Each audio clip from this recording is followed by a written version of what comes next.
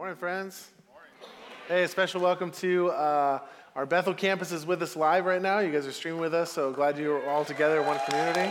Yeah, they're clapping too, for sure. Another thing, someone asked me, I don't think I've ever shared this information, but somebody was asking me like, hey, how do we know what songs we sing when we're doing the worship service? Or like, what is that called? I don't know if you know this, but on our app, there's actually all our songs. We put our whole set list there, and so you can listen to them, and you can learn them, and the things that are coming up. It's under media and radio. So side information, both campuses, it's something if you're wanting to just learn the songs or you want to keep singing the songs and just be a part of that, that's a cool little thing for you. When I was a young boy, I really thought I could run super fast. I mean, like, when I say super fast, like, I thought I was maybe one of the fastest people in the state. This is real. This is a real story. And I had good reason to believe this because I won a race. I was in elementary school, and there was a boy named Ben, and he was like the fastest kid. And people thought it'd be a really great idea if we raced. And I was like, I'm in for a good old competition. I could probably blow him up. I'll take him out. I don't want to embarrass him or anything. So, gave him a week to prepare, and this was going to be a Friday recess race. And I don't really remember it that well, but it was probably like 85 degrees. We had a 5-mile tailwind blowing at us, and a lot of people were there.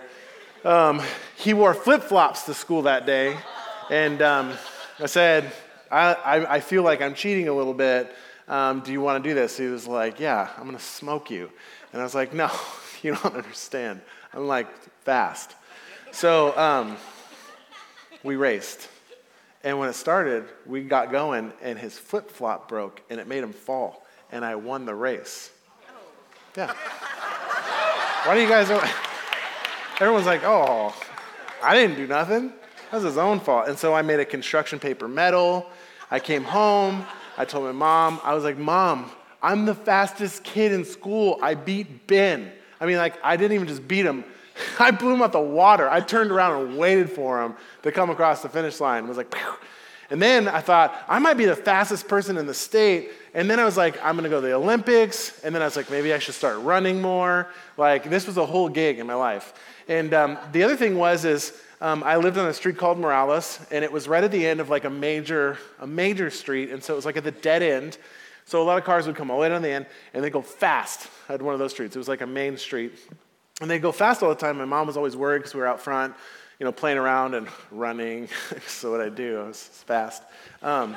So the day after I won the race, I don't know what the timing was with this, but my mom had ordered a sign and hung this sign up outside of our house. And I came home, and I was like still pumped because I'm like, dude, I'm so fast. I'm like a race winner. I was like, I'll race anybody.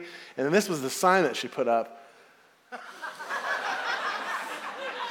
Some of you are reading this like I was. What? I am not slow. I walked in, Mom, why would you put that sign out there? I'm like the fastest kid in our school, and you put a sign out there that said slow, kids are chilly playing around. And she was like, what are you talking about? So she walked me out there, and she's like, no, it says slow, children at play. And I was like, there is no comma there. It's like you're saying there's a kid who's not very fast that lives at this house. So kind of think it's interesting. Isn't it crazy, especially when it comes to the scriptures or just a whole lot of things in life, that we could be reading the exact same things and have two completely different understandings of what it means, right? It's just like this. You've heard maybe this story before. There's two shoe salesmen, and they go to this remote village, and they discover no one there wears shoes. So one guy gets on the phone, and he calls the corporate and says, we're in trouble. This is going to be a disaster. No one wears shoes. The other guy gets on the phone with corporate and says, this is the best opportunity we have had ever. No one wears shoes, right? Same scenario, two completely different things. Many of you have this, dogs. You love a dog. You clean up after a dog. You feed the dog. You pet the dog. And the dog looks at you and says, you must be a god, right? And you're like, yeah, okay. Cats. You love a cat. You pet a cat. You clean up after a cat. You feed the cat. And the cat goes, I must be a god, right?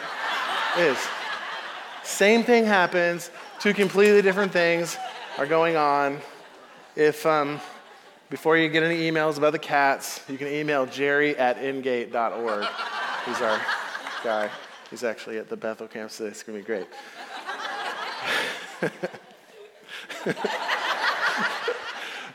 So we're having a series called From Heaven to Earth. And we've talked about, and we're going to continue to talk today, about why did God come from heaven to earth, right? And we're coming up on Holy Week in a week, and then we're going to go into the resurrection, and that's kind of like where the exclamation mark's going to go. But was there something else we need to learn? And we've been slowly unpacking, and we want to understand that God came in the form of Jesus as the best representation of who God is, what he cares about, to communicate and to demonstrate to us about who God truly is. And often we can find ourselves in really uncomfortable or unfortunate circumstances or spaces because we take who God is or our view of God through people, when really we should just be looking at what Jesus says about something or said to people, and then what he did, what were his actions, and what did he talk about. And that's really who God is. That's what he's about. And so today, I want to really quickly go over the other thing that we see from Jesus. If you were to read through any of the Gospels, you would see this over and over again, that Jesus cared about people. This is like abnormal, caring about people. This is something that's definitely taught. People, for generations and generations, and especially the time that Jesus showed up, was all about serve me. I need to raise higher on the rung. I become more of like a deity. The more people serving me, the more I care about myself. It was all a very self-serviced, you serve me type of level. And Jesus came and he dumped that upside down on his head. And he does this all throughout the scriptures in the New Testament. And what we see is that Jesus started to elevate people, showing us that that's what God cares about. So specifically, he did this through a couple different ways. So here's the first way that I want you to see, and there's then just a ton of stories that go through this. Jesus elevated the dignity of individuals first through his teachings. So these are the things that he would be saying. So he elevates the dignity of individuals through his teaching, and you have lots of stories. The Good Samaritan, right? Where he elevates the dignity of a Samaritan, which was like a shunned outcast, lower in the caste system, even like a dirty people, to that people group, especially when the scriptures and the story was talked and written about, and this is an example, but said that this Samaritan was elevated as someone who was important, that could do something, worth something, that could do good. And then even above the priests and the Levites at that time, you have the trilogy of the lost things, elevating that people are so important that God would leave the 99, the group of people that are already here, to get the one that's straight off, the one that's not here, the one that doesn't feel like they belong, the one on the outside, and says, I'm going to elevate that type of person that feels like I can't, I'm not good enough, I'm not allowed in. The trilogy of the lost things when it comes to the prodigal son, elevating the second born, right? It was all about the firstborn and the blessings that were given and the inheritance that would take place, but elevates then the second son and the son who goes off and does things that you wish the child would never do, the things you wouldn't dream of, but elevates that boy and welcomes him back into the cloth and welcomes him back into the family and amongst of a celebration.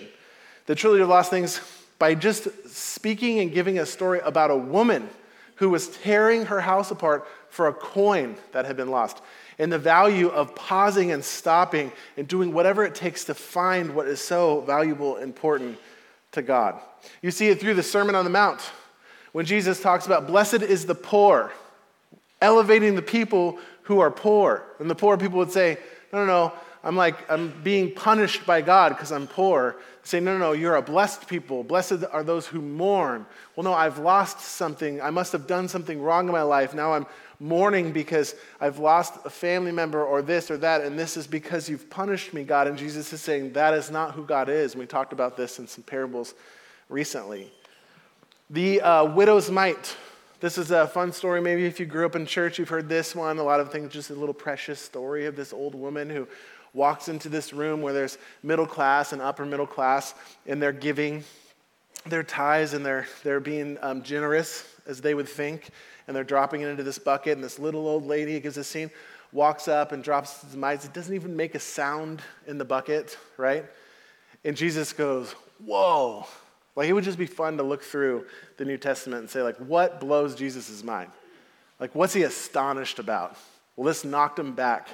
It's like, whoa, now there is a generous person. And they're like, no, she wasn't. I mean, you couldn't even hear it hit the bucket. It's like, no. She gave everything that she had. And so he elevated the dignity of this woman in her generosity. Jesus elevates people who have never been elevated. God wants to elevate people who you wouldn't imagine would ever be elevated by society. That he loves each and every single one of us. We see this too through his interactions. Jesus elevated the dignity of individuals through his interactions with people. So not only is he speaking it and teaching it, now we actually see him doing things. Same type of story. We have the Samaritan woman, or the woman at the well, you might be more familiar with. That he goes and he speaks with her and he hangs out with her and he speaks new identity into her and calls things out of her. And the disciples had left him in a town that they already felt like they shouldn't even be in because it wasn't like PC, it wasn't kosher to be around that space. And so they had gone to go get some food. They came back and they were shocked that Jesus was having a conversation with this woman.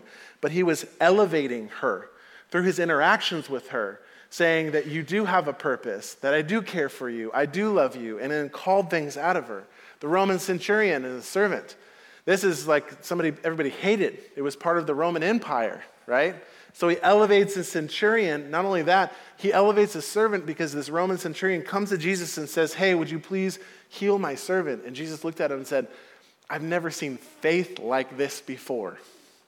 I've never seen faith so grand like this before, that you believe that I don't even need to come there, but through faith you believe that I could heal your servant. And he elevated a servant, someone that was serving someone that was part of this Roman government. He elevated people like Zacchaeus, the wee little man that was in a tree that had to come down, and Matthew, both tax collectors. Said, Matthew, when you're done doing stuff at your table, let's go to your house, risking his reputation to go and be with what people saw as sinners. You ever been there? Hanging out with people? They'll be like, you're hanging out with those people? You're like eating a meal with those people, right? Or they're scary looking people, whatever it would be. Risking his reputation to go and hang out. And he says, not only am I going to go to your house and break bread with you, but you invite all your friends. Like you get to pick who's coming. Elevating children. All throughout the New Testament and in scriptures and the gospel message, we see how he elevates children who were not elevated. That many people would wait 3 or more years before they even named their child, unsure if they would live or if they even wanted to keep them and there was going to be purpose for them, right? And you see many stories through the Gospels where children would literally run to Jesus just to touch him or to hug him or to sit with him or sing to him and with him. And they'd be like, no kids. And Jesus would be like, no. Let's stop with all the other nonsense. The kids are what's up. I'm going to hang out with them. And then uses children as an example of how our faith should be, what our faith should look like by elevating children. Maybe one of the most significant things he's ever elevated was a mother-in-law. He healed Peter's mother-in-law, and I'm going to move on because my mother-in-law might be watching this. It was awesome. It's good. It's Jesus. The physically sick, he elevated the physically sick. He touched them with his interactions, the way he interacted with them. And this is where people, they didn't know a lot about why God did what he did, and so they had this bad theology of this was punishment for things in the past that they had done, like a karma situation. But they knew that you became unclean or you were unholy, and so Jesus was like breaking all these barriers by coming in and touching and caring for and healing sick, the mentally sick, speaking into them, having conversations, calling things out of them, even elevating through his interactions with a convict while he hung on a cross, explaining to him that he too would be with him in paradise later that day. We see Jesus had meals and conversations even with Pharisees. And he was having such one conversation, a meal with a Pharisee, and they were outside, and while they're eating, this woman sneaks around the corner and kind of reaches down underneath the stool and begins to wash Jesus' feet with her hair and perfume. And the story picks up right here with this Pharisee who's observing this. When the Pharisee who had invited him saw this, he said to himself, now this is just a warning, if you're around Jesus, don't think anything. He knows what you're thinking. He didn't even say this out loud, he just thought it. You see it all throughout the Bible, it's scary. He said to himself, if this man were a prophet, he would know who's touching him and what kind of woman she is, that she is a sinner, that he's getting like the sinner cooties all over him. And this is no good. But he's also thinking, because he's kind of interviewing Jesus at the same time, is he a prophet or not? So he's kind of checking off the list. Well, not a prophet. He's letting a sinner touch him, and he's breaking the rules, so he's not a prophet. So then Jesus pops in and says, hey, I have something to tell you. He says, tell me, teacher, which is also scary because he never brought this conversation up. Jesus just goes into a crazy story. Then says, let me just tell you this made-up story. He said there was two men who had a great debt. One had a larger debt, one had a lesser debt. And the debt collector came to them and said, your debts have been forgiven, both of you, 100%. Which one would be more grateful? And so the Pharisee kind of answered like, well, that's kind of a trick question. I know you're going to get me, but I mean the one that had a greater debt that was forgiven. And he said, well, yeah, exactly. You don't even see the own sin in yourself to be grateful for what you have and what you've been given. Essentially what he's saying to him is saying, you can learn a thing or two from this sinful woman. He elevated people. Jesus elevated the dignity of individuals through his death. It says, Paul writes in Romans, he says, very rarely will anyone die for a righteous person, though for a good person, someone might possibly dare to die. Like this just doesn't happen. You're not going to give your life for this person. But God demonstrates his own love for us. Like we, us, me, you, us, them, us. While we, all of us, were and are still sinners, Christ died for us. The exclamation mark in this whole thing is that Jesus gave himself for him, so that Jesus made his way through the cross to make his way to you. Jesus made his way through the cross to make his way to me and to you. There's a question that you could you could sit in your entire life. You could wrestle to the ground, and it's this. What does God think about when he thinks about me? If you just were to ponder that this week, what does God think about when he thinks about me? And unfortunately, I think there's a really common response. The response typically is something like this. I believe God's disappointed in me. I believe God's disappointed in me. And there's a lot of people who have that response that maybe are here or are not here because when your response is, I believe that God is disappointed in me, you tend to drift away and stay away. You drift away from a faith community because you feel like God's disappointed in you, and therefore you feel like everyone else is going to be disappointed in you and should be disappointed into you, that you aren't welcome, that you're being punished, that you're not allowed in. There's a lot of people that aren't in either of these rooms today because they feel like God's disappointed in them, or they've been hurt by someone because their view of God is through the lens of you or a fellow you who's a follower of Jesus, and their lens of who God is isn't through Jesus.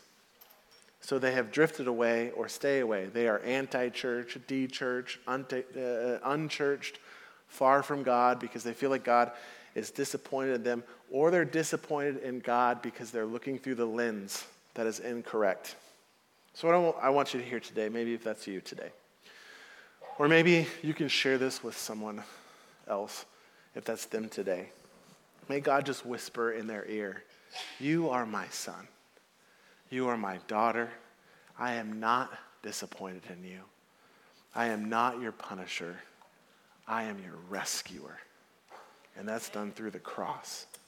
So why did Jesus come from heaven to earth? Why did God come from heaven to earth? It's because God is on a rescue mission, and Jesus is his rescuer. And you don't rescue people that you're disappointed in, frustrated with, angry at, and then suddenly be like, all right, I've rescued you. Now punishing you. Like, it's on. That just doesn't happen. Now, some of us, and some people, feel disqualified because of their past, right?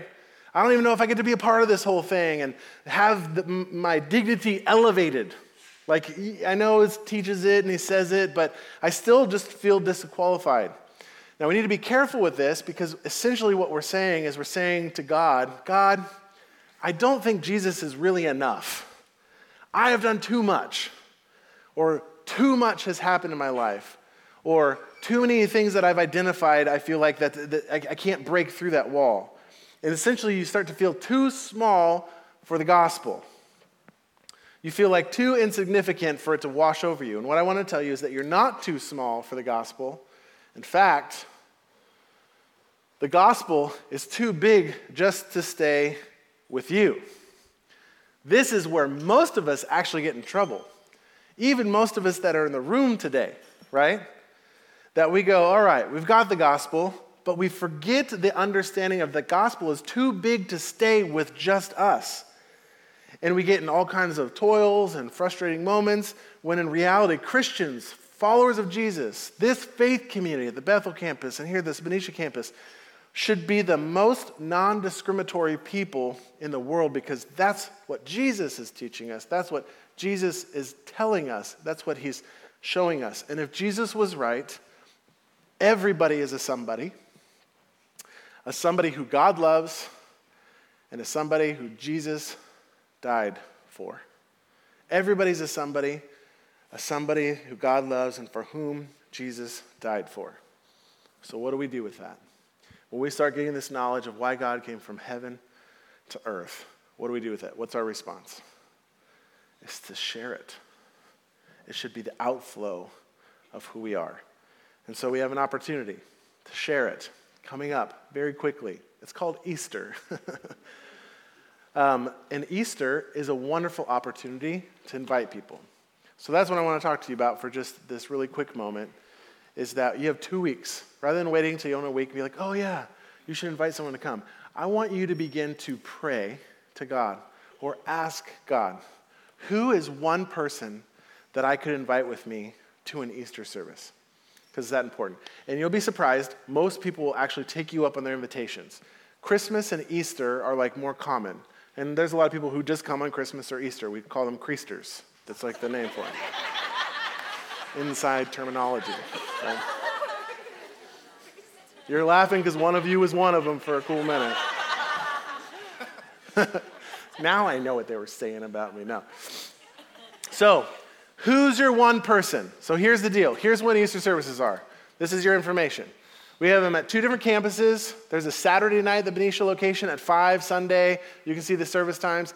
Then we have one at the San Francisco Bethel campus at 11. So here's the deal. Here's the map of the 2 locations that we have.